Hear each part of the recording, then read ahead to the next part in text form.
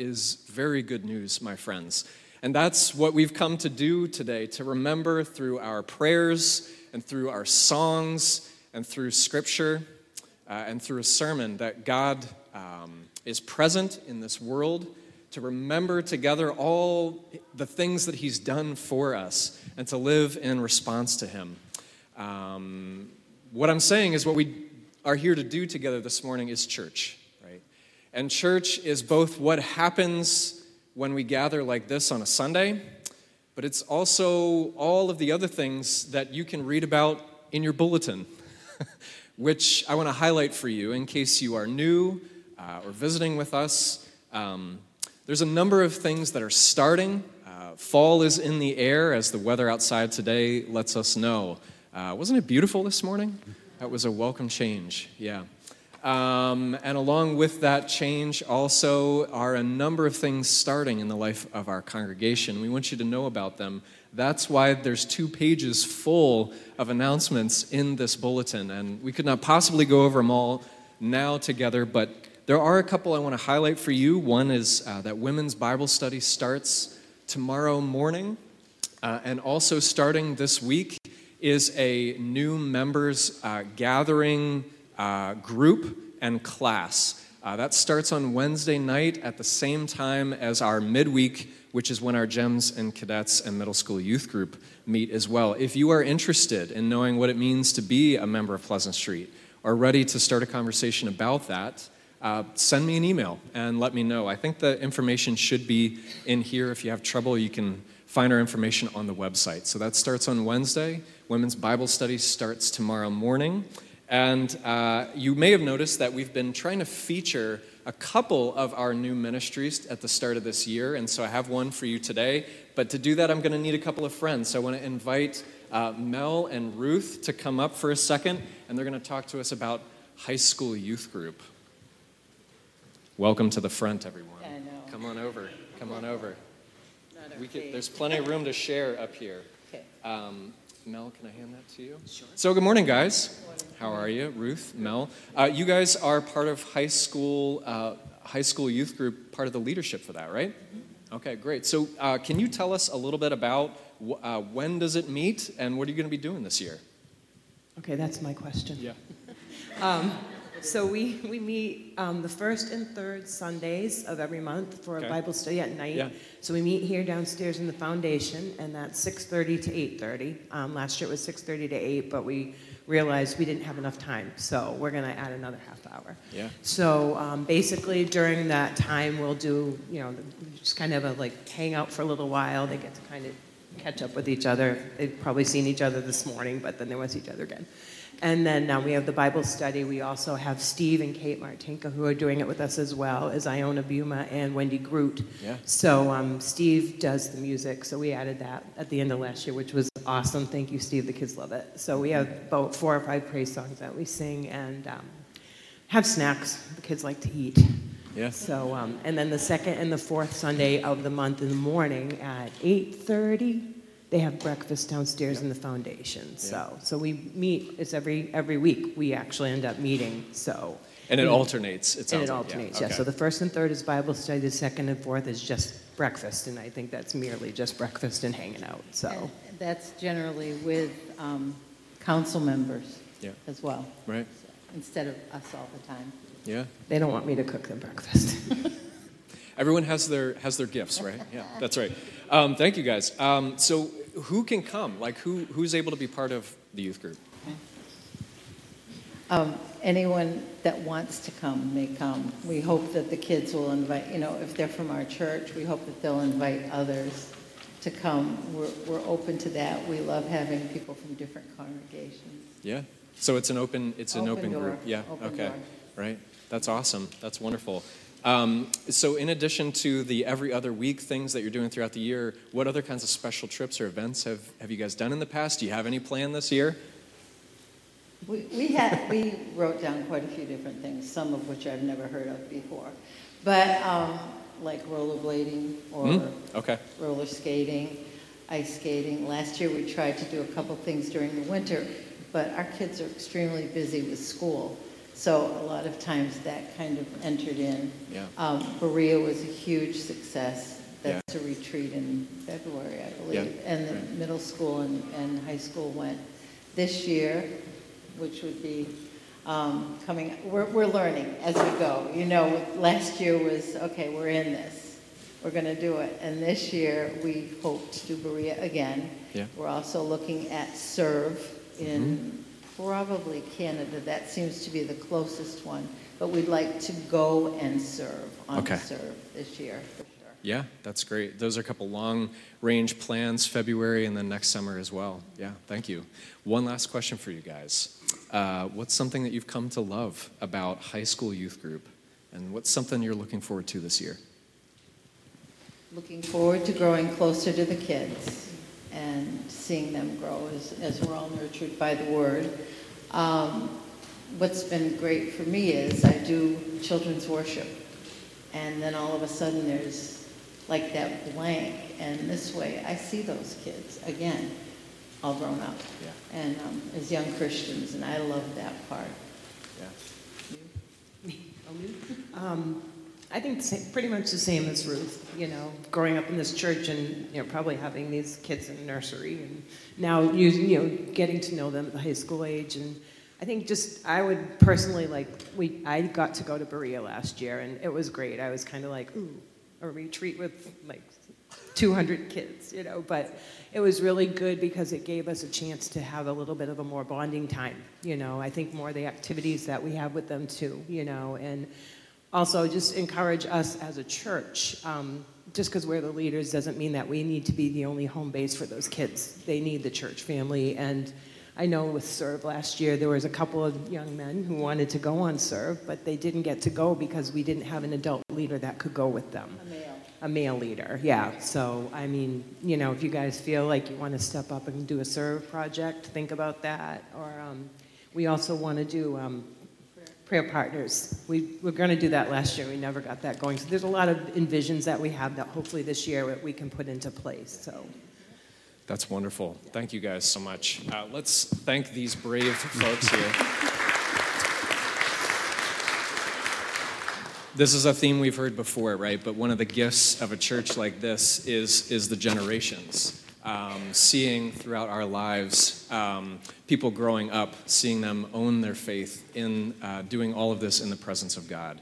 And with that in mind, friends, I'd invite you to rise in body and spirit and worship our God who is faithful through all generations.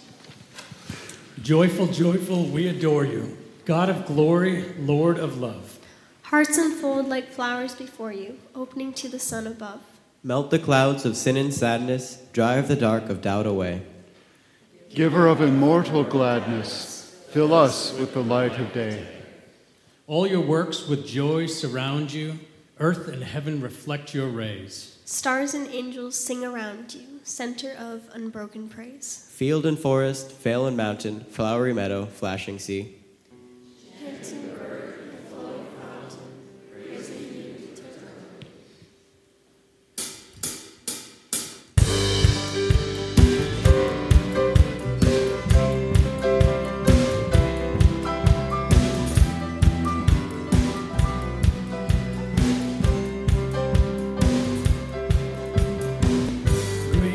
Your faithfulness, O God. You wrestle with the sinner's restless heart. You lead us by still waters into mercy, and nothing can keep us apart.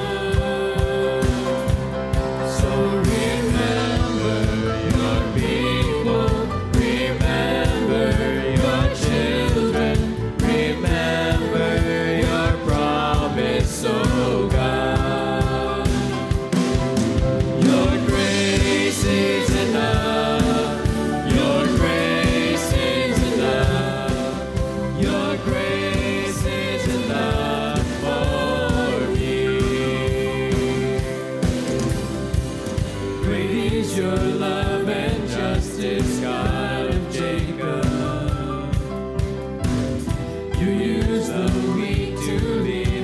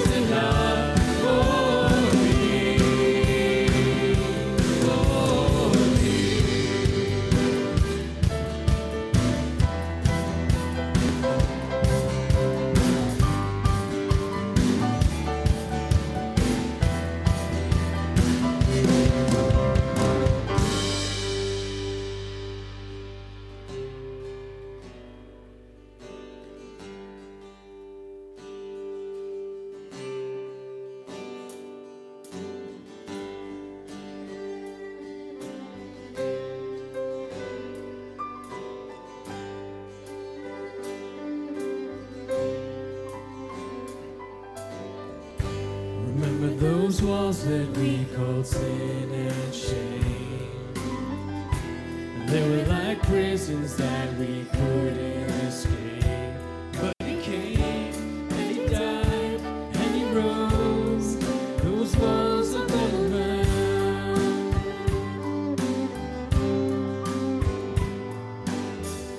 Remember those giants we called death and grave. They were like mountains, they stood in our way. But he came and he died and he rose. Those giants are dead now. This is our God, this is who he is. He loves us. This is our God, this is what he does. He saves us. He bore the cross, beat the grave. Let heaven and earth proclaim. This is our God, King Jesus.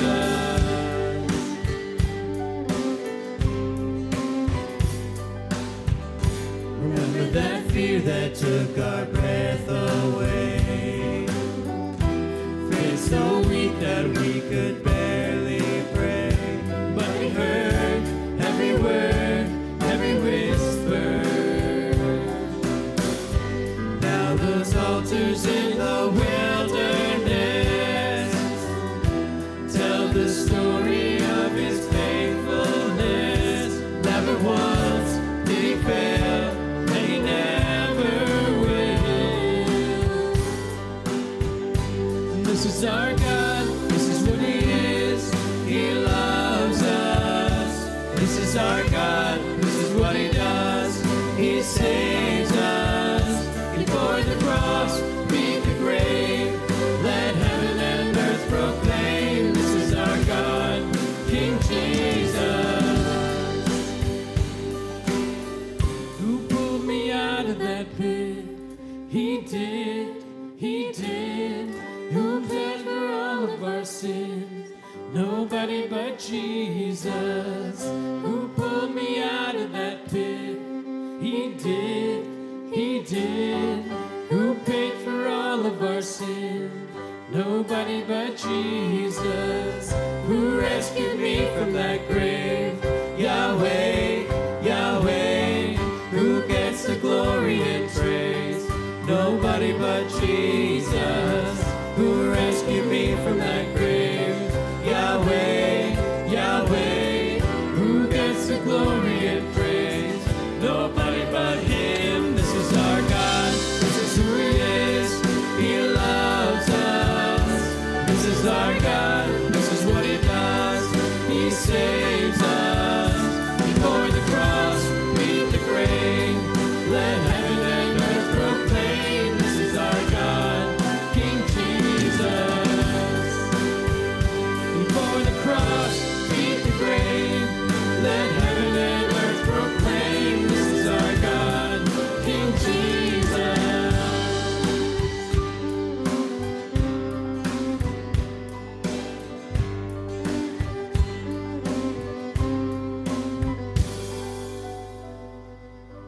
Friends, you may be seated.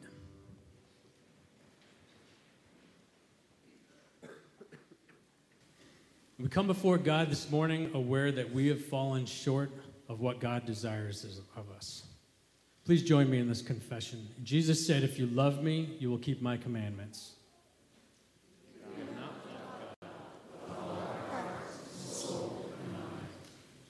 We confess that often we have failed to be an obedient church. We have not done your will. Jesus said, "You shall love your neighbor as yourself." We have rebelled against your law. We have not loved our neighbors. We have broken your law. Lord, have mercy. Please take a moment in a silent confession to God.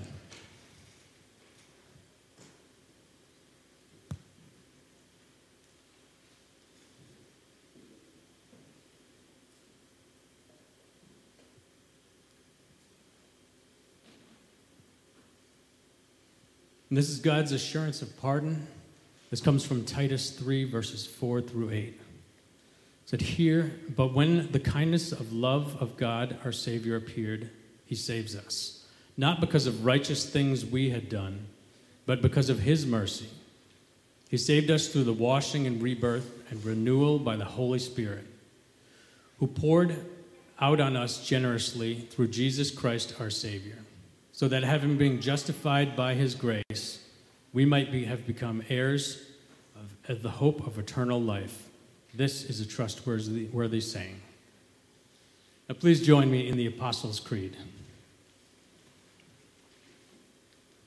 I believe in God the Father Almighty, creator of heaven and earth. I believe in Jesus Christ, his only Son, our Lord, who was conceived by the Holy Spirit and born of the Virgin Mary. He suffered under Pontius Pilate, was crucified, died, and was buried. He descended to hell. The third day he rose again from the dead. He ascended to heaven and is seated at the right hand of God the Father Almighty. From there he will come to judge the living and the dead. I believe in the Holy Spirit, the Holy Catholic Church, the communion of saints, the forgiveness of sins, the resurrection of the body, and the life everlasting. Amen. I'd like to invite the deacons to come up for our offering this morning. Our offering is for our ministries here at Pleasant Street. Let's pray. Father in heaven, we love you. We're here to worship you, Lord. You made us in your image. You created us out of a generosity. I pray that we have generosity. You made us to have faithfulness, and I pray that we have a faithfulness, Lord. As we give this morning, may it show that we're faithful to you, Lord, and that we love you. In your name we pray. Amen.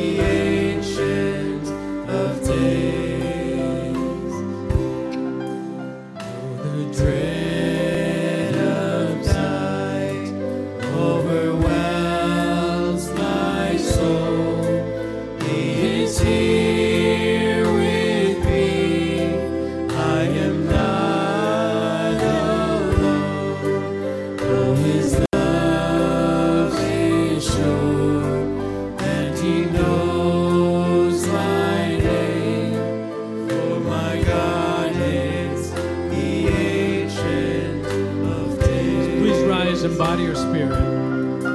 None above him, none before him, all of time in his hands.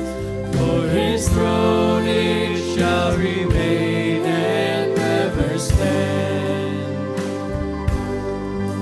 All the power, all the glory, I will trust in his name. For my God is the ancient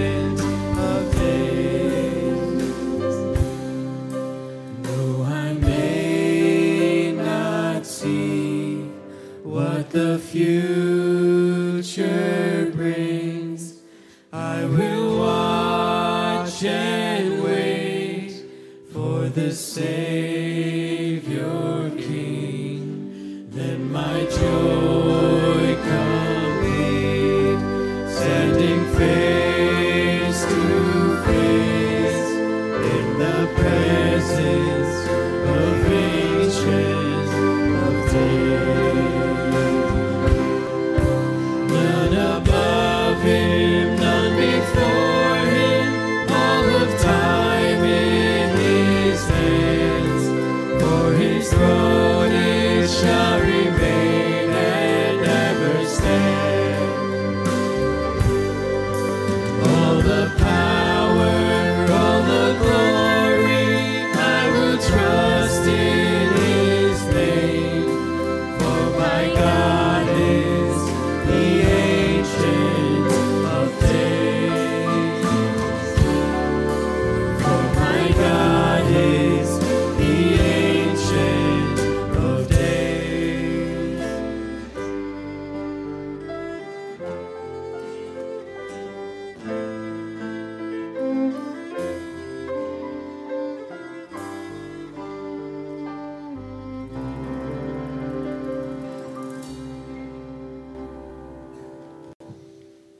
Friends, we come to church and we get to confess to God and we hear an assurance of pardon and we get a chance now to pass the peace with each other. So friends, the peace of Christ is with you.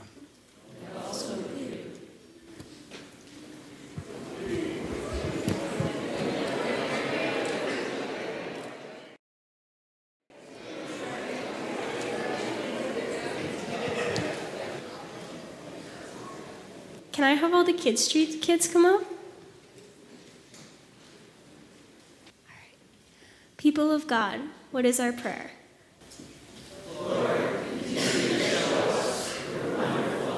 Never stopping, never giving up, unforgiving, always Lord be with you. Go in peace to love and serve Jesus.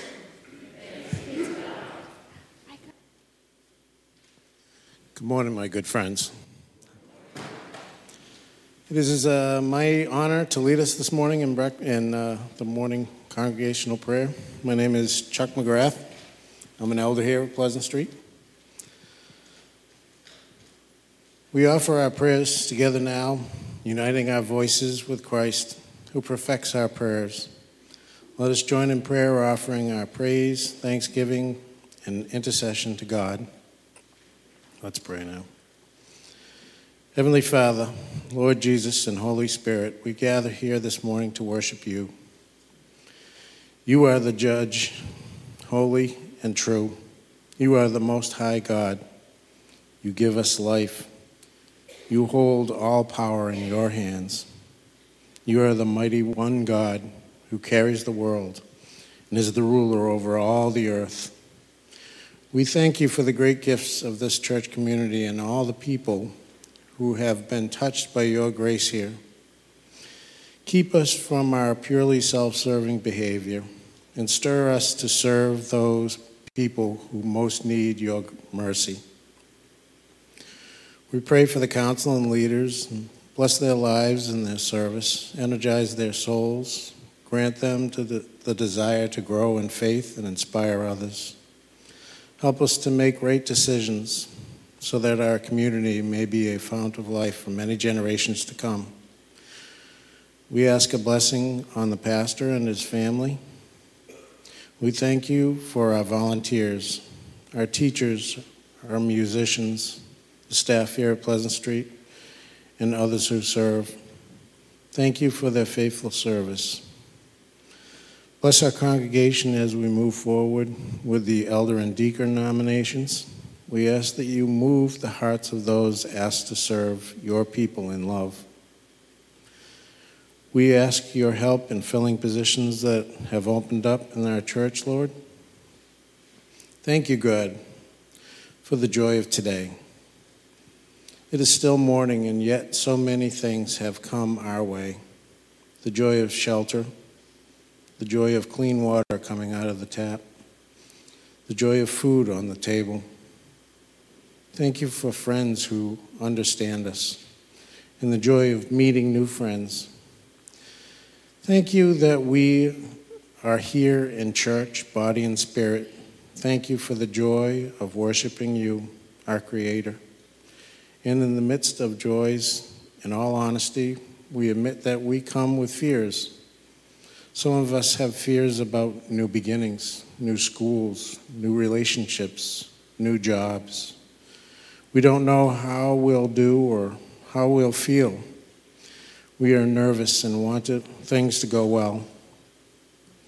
There are fears about health, aches and pains that won't go away, symptoms that are unexplained, treatments that we hope will be effective.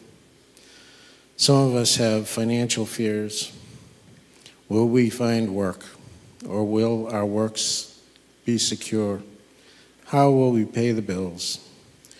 Have we saved enough for the future? And then there is the fear of loneliness that strikes us all at some point. We fear that we won't find people to love, or that we'll lose the people we do love. God of hope, thank you that you are with us in all our fears, and that you bring joy even in the midst of them. Thank you for the faithfulness, your faithfulness through time, for the ways you have been there for us in the past, and that nothing can separate us from your love. Help us this week to have compassion for those who fear, for those who feel bombshells and bullets, for those who face governments that are oppressive, for those who cannot worship openly but must meet in secret. In our own community, there are people who live with fear of violence. Help us to be people of refuge, who offer help and support, and who go the extra mile when we see people in need. Forgive us for the times we have been too wrapped up in our own fears and joys to truly see our neighbor. Help us this week to embrace joyful living, being mindful of the gifts of each day, remembering our Savior, Jesus Christ, who lives in us and through us. We pray for those who mourn and grieve, for those of loved ones. There are many at this time. We think of Bernie W., and the Rooks, VC, Hank E., and Jerry K. families. We pray for those who live in retirement communities and are shut in at this time. We think of Mike B. and Thea T. and others. May they always feel our loving embrace. Let us pray for our church community and all those among us who are struggling with major challenges in their life. We think of Carol L., who went back into the hospital. We think of Josh G. and his challenges. Lord, be with them this very moment and give them the strength they need. Lord, have mercy on them. Let us pray for those who are traveling and enjoying recreation, and those gathering here and those absent, that through our joy we may bring joy into the world. Oh God, we thank you for those who have found a new spiritual home here at Pleasant Street. Continue to bless them in their life's journey, nourishing their souls and being a light onto their path. May they live lives be enriched through ministry and community. May they each bring gifts into your service. Heavenly Father, we thank you for this day of rest and this opportunity to restore our souls. Strengthen our desire to keep your day holy and help us to resist the urge to be busy at all times. Lord, our God, we thank you for the moments of revelation and insight. Let us be patient during all the other times when we don't hear your voice so clearly and seem to lose sight of our calling. Let us be faithful during these times.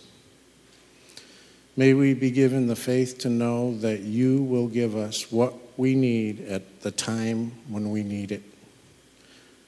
Help us to know you are always with us, using us to do your work and loving us. Oh God, this is what we long for. We ask a blessing on the sermon this morning. Open our ears that we may hear your word and be blessed by it.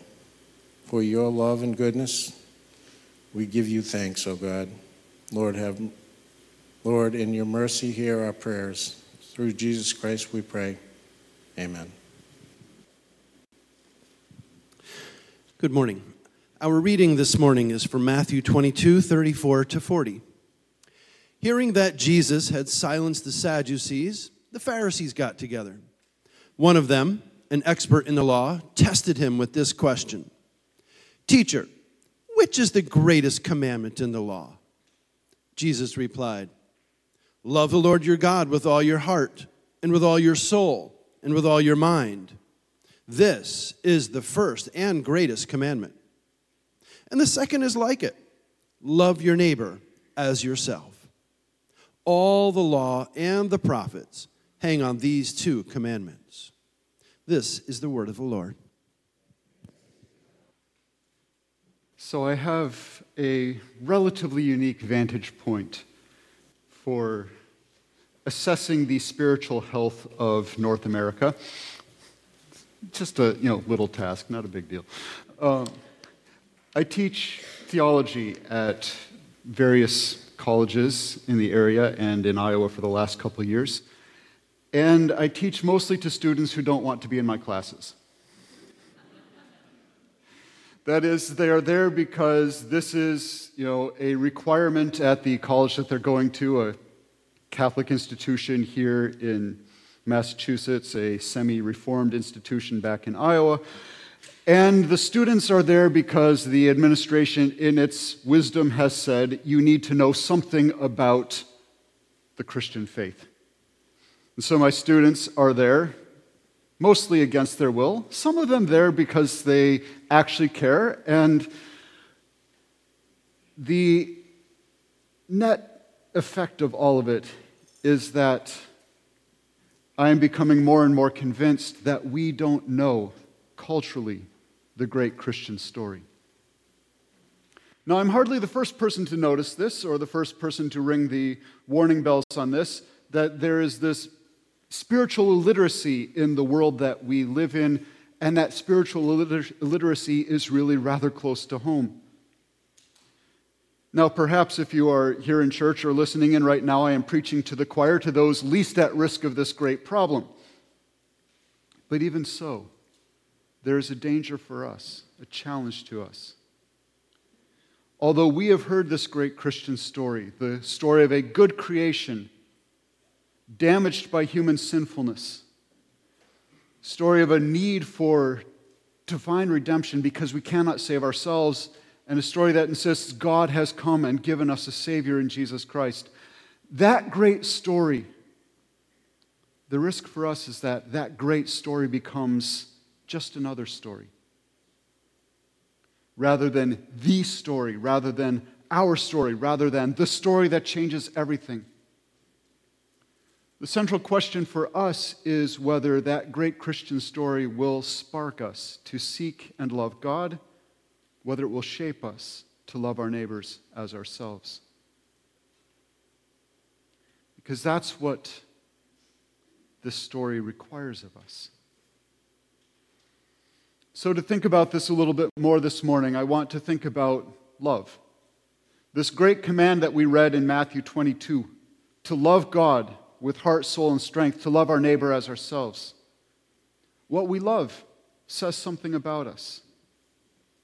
If nothing else, what we love says something about our preferences. That is, when we're talking about the things that we love, we're talking about things that we would choose to fill our lives with.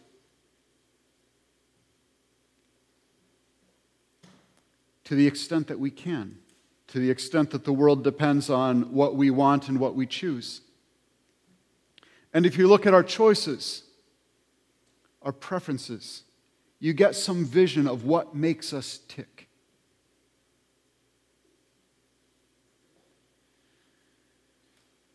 Love, in the biblical sense, in the Old Testament sense, is not just about preferences. There's more to it.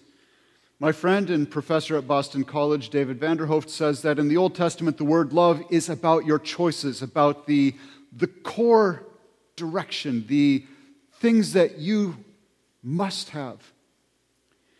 He says that if you track love in the Old Testament, you find that it's used in situations in which a person has a choice. A person is said to love someone usually when they can choose to love someone else. So Isaac loves Esau and not Jacob. So that only by theft does Jacob get what was promised to him. Jacob loves Rachel and not Leah. In one case, Leah has to buy a night with her own husband from Rachel. If you pause to think about it, there's just a little bit of dysfunctionality in how that family is working. Then Jacob loves Joseph and not his brothers. He has 12 sons to choose from, and he chooses, and they know it. So what happens in these stories when you love?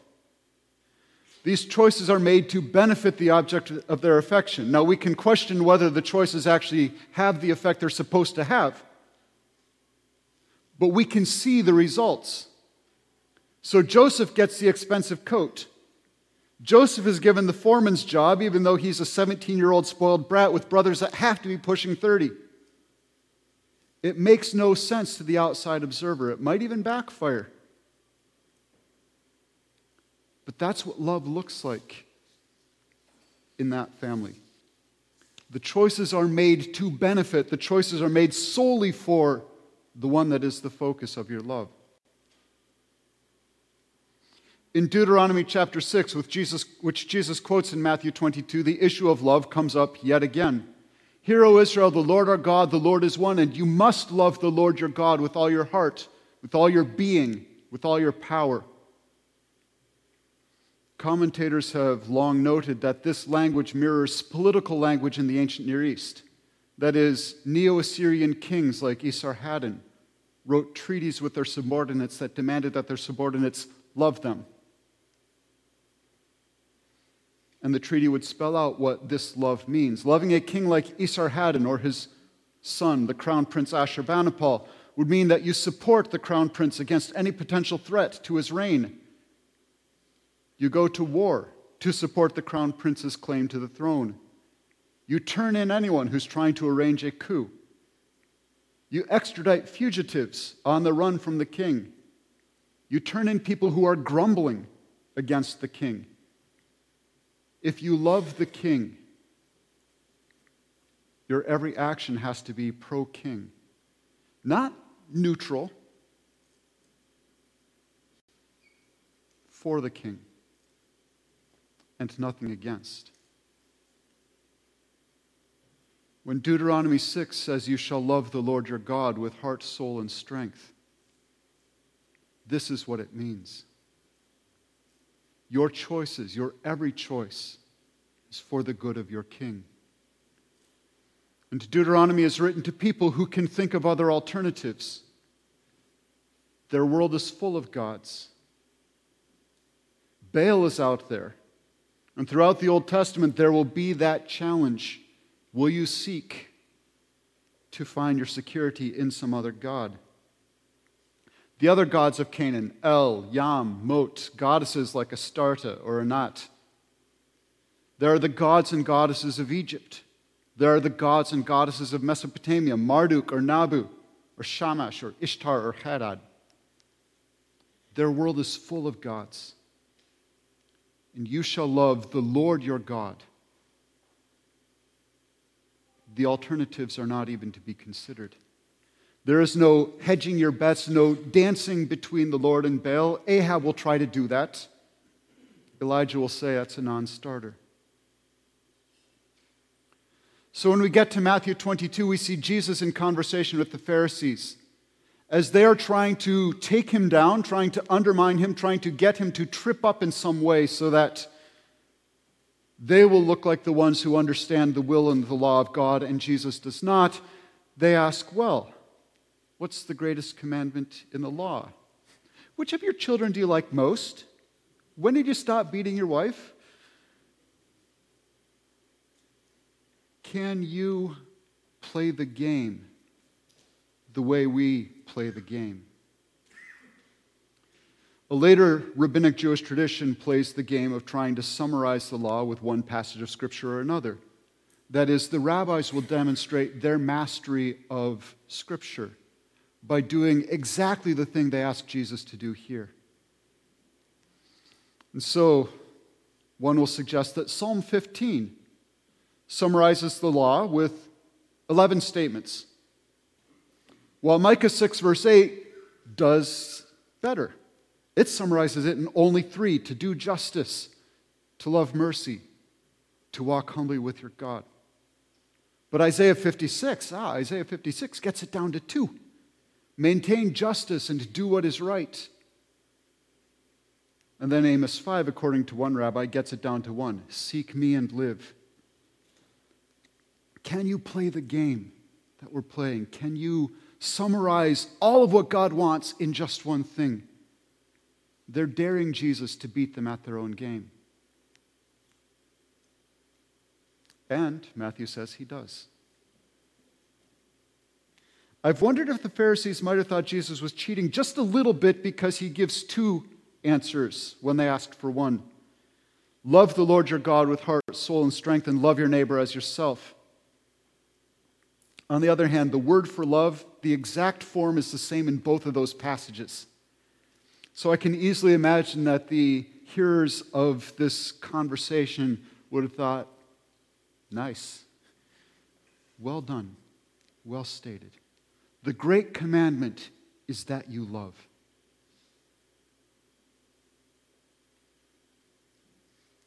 So what? What does that mean for us? We've heard this language before. This is one of the parts of our story that comes up fairly often.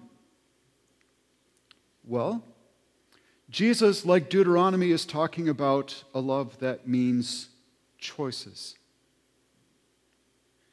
We might be tempted to reduce it to other ways that we talk about love. Love is about feelings, and I should feel reverence for God. I should feel awe and wonder at who God is, and that's not wrong.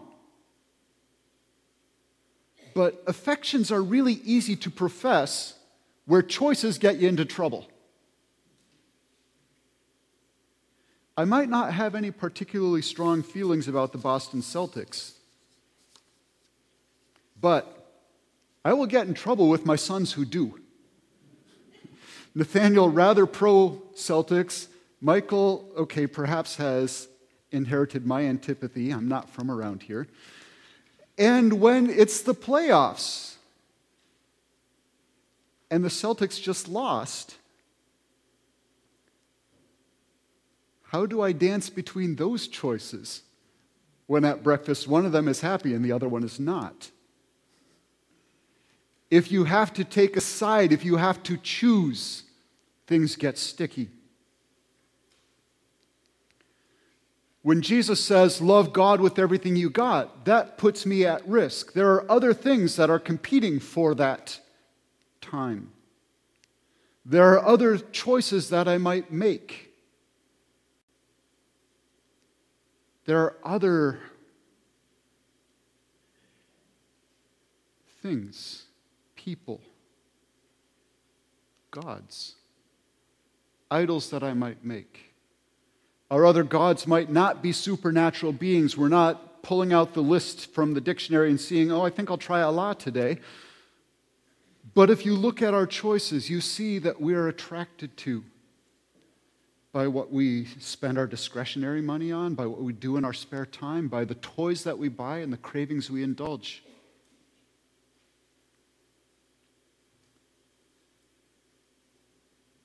When Jesus says, love your neighbor as yourself, that means that my choices have to be other-focused. If I love my neighbor as myself, it means that I have to make choices that benefit my neighbor, just like Jacob is trying to benefit Joseph with that expensive robe and making him the foreman over his brothers. I have to love my neighbor as naturally as I would make choices that benefit myself. This is the golden rule, essentially. Do to others as you would have them do to you. But it challenges me. It raises the bar beyond what I would want to do. James will say in chapter 2 of his letter, if a brother or sister is naked and lacks daily food, and one of you says to them, go in peace, keep warm and eat your fill, and yet you do not supply their bodily needs, what is the good of that? So faith by itself, if it has no works, is dead. I cannot claim to love my neighbor as myself if there is no action to back it up. How far does that go? Can I say you should be sending your kids to a Christian school without putting some of my money where my mouth is? Can I see a natural disaster on TV without doing something about it? What about the homeless guy I drive past as I hurry to my class at Assumption?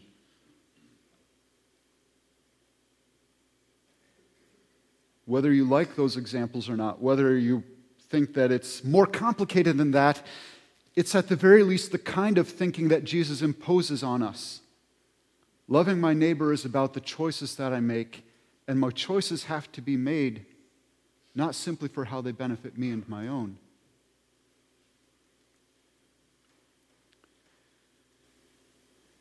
And so it's this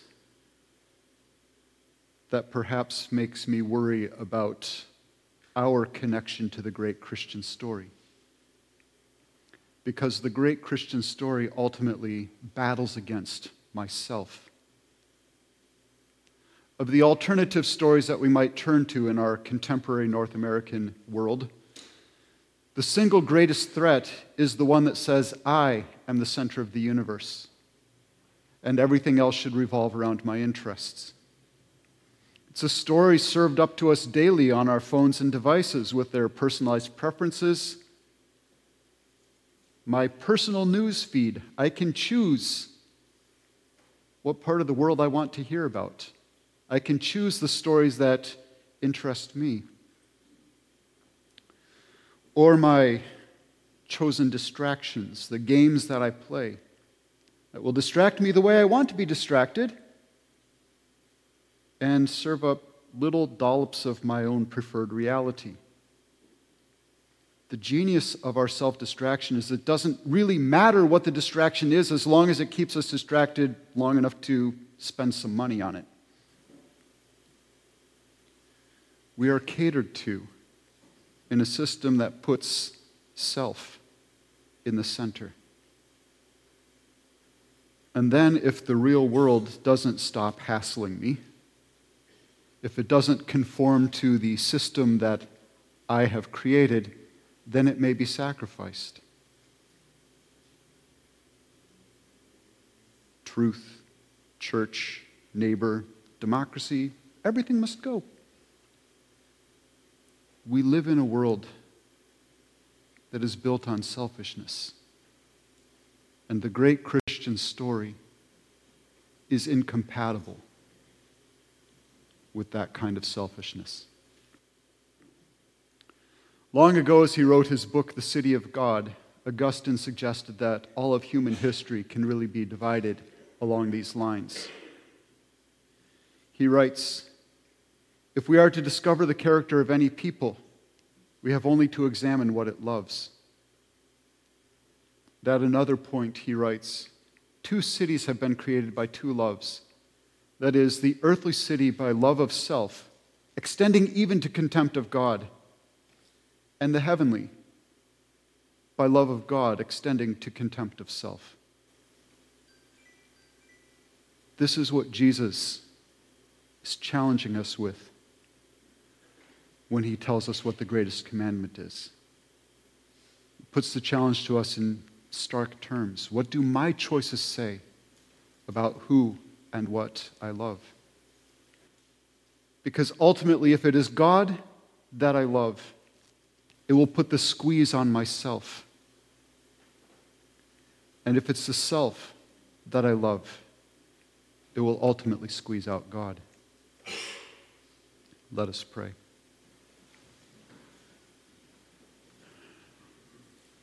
Gracious God,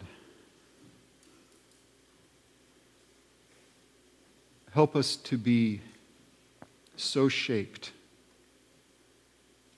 by our encounter with Jesus,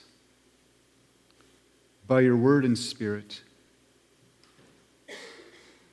that what grows in us is the life of Jesus Christ. Help us to put to death the things that would squeeze you out. Help us to sacrifice our will, our desires, in order to do yours. And because this is hard for us to do, give us your grace, strengthen us, be with us, guide us, walk with us every step of the way. In Jesus' name we pray this. Amen.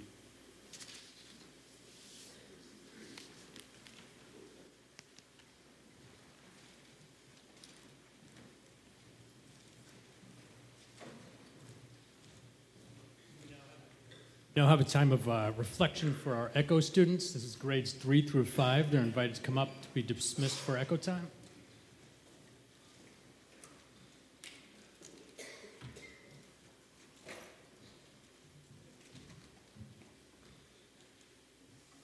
People of God, what is our prayer?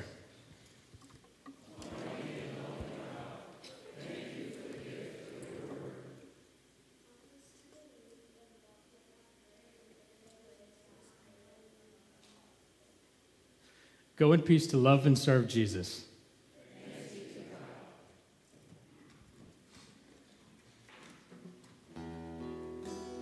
Please rise and embody your spirit as we continue to worship.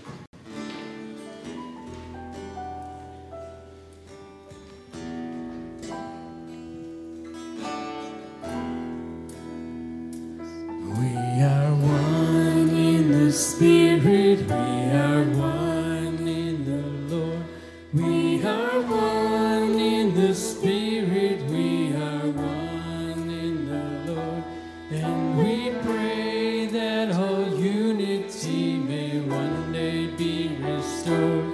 And they'll know we are Christians by our love, by our love. Yes, they'll know we are Christians by our love.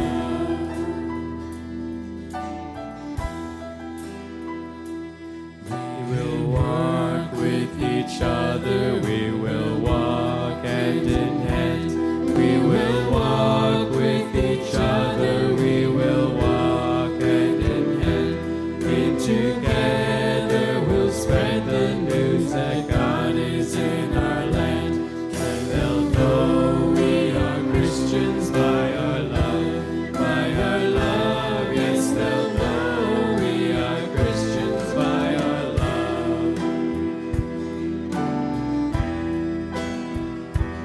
We will work with each other, we will work side by side. We will work with each other, we will work side by side. And we'll guard each man's dignity and save each man's pride. And they'll know we are Christians by our love, by our love. Yes, they'll know we are Christians by our love. All praise to the Father, from whom all things come, and all praise to Christ Jesus, his only Son. And all praise to the Spirit who makes us one. And they'll know we are Christians by our love, by our love. Yes, they'll know we are Christians by our love. And they'll know we are Christians by our love, by our love. Yes, they'll know we are Christians by our love.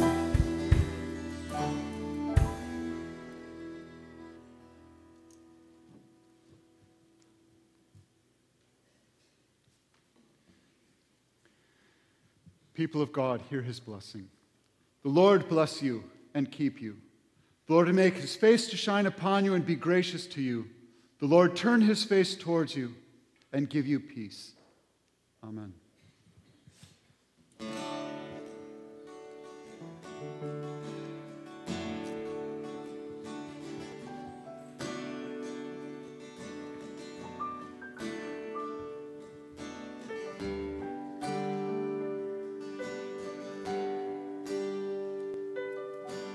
All creatures of our God and King, lift up your voice with us and sing. Oh, praise him, hallelujah. Thou burning sun with golden beam, thou silver moon with softer gleam. Oh, praise him, oh, praise him. Hallelujah, hallelujah, hallelujah.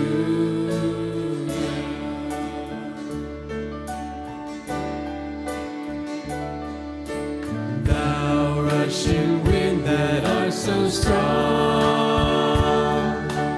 ye clouds that sail in heaven along.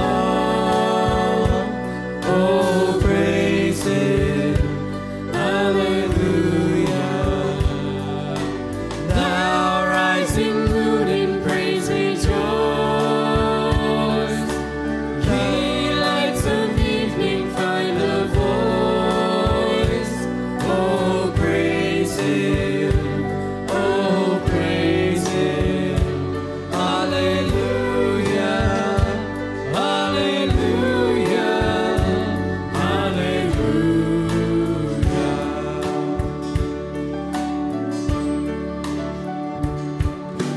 Let all things their Creator bless, and worship him in humbleness. Oh, praise him, hallelujah. Praise, praise the Father, praise the Son, and praise the Spirit, three in one. Oh, praise him, oh, praise him. Hallelujah, hallelujah, hallelujah.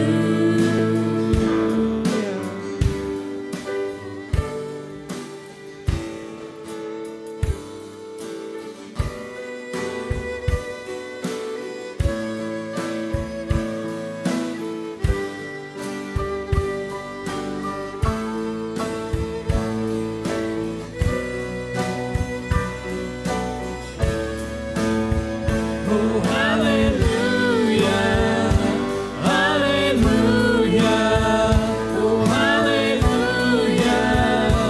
hallelujah, oh, hallelujah, hallelujah, hallelujah, oh, hallelujah, hallelujah.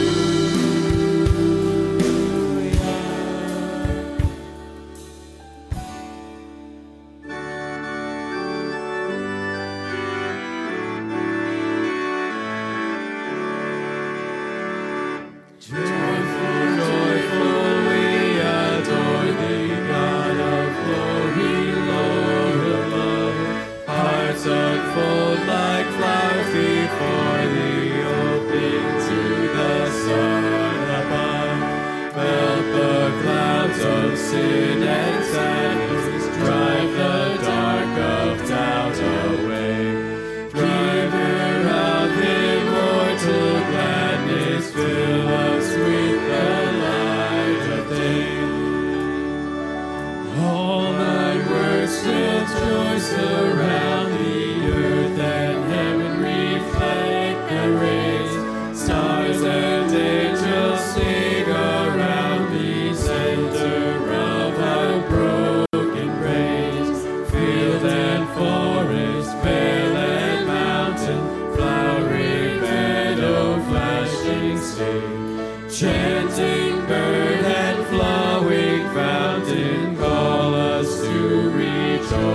blessed He. Thou art giving and forgiving, ever blessing, ever blessed, wellspring of the joy of living, ocean depth of happy rest. Thou our Father, Christ our brother, all who live in love are thine. Teach us how to love each other, lift us up the joy divine. Mortals join the mighty chorus, once the morning stars began. Father's love is radiant o'er us, brother love binds man to man. Ever singing, marching onward, victors in the midst of life. Joyful music lifts us onward in the triumph song of life.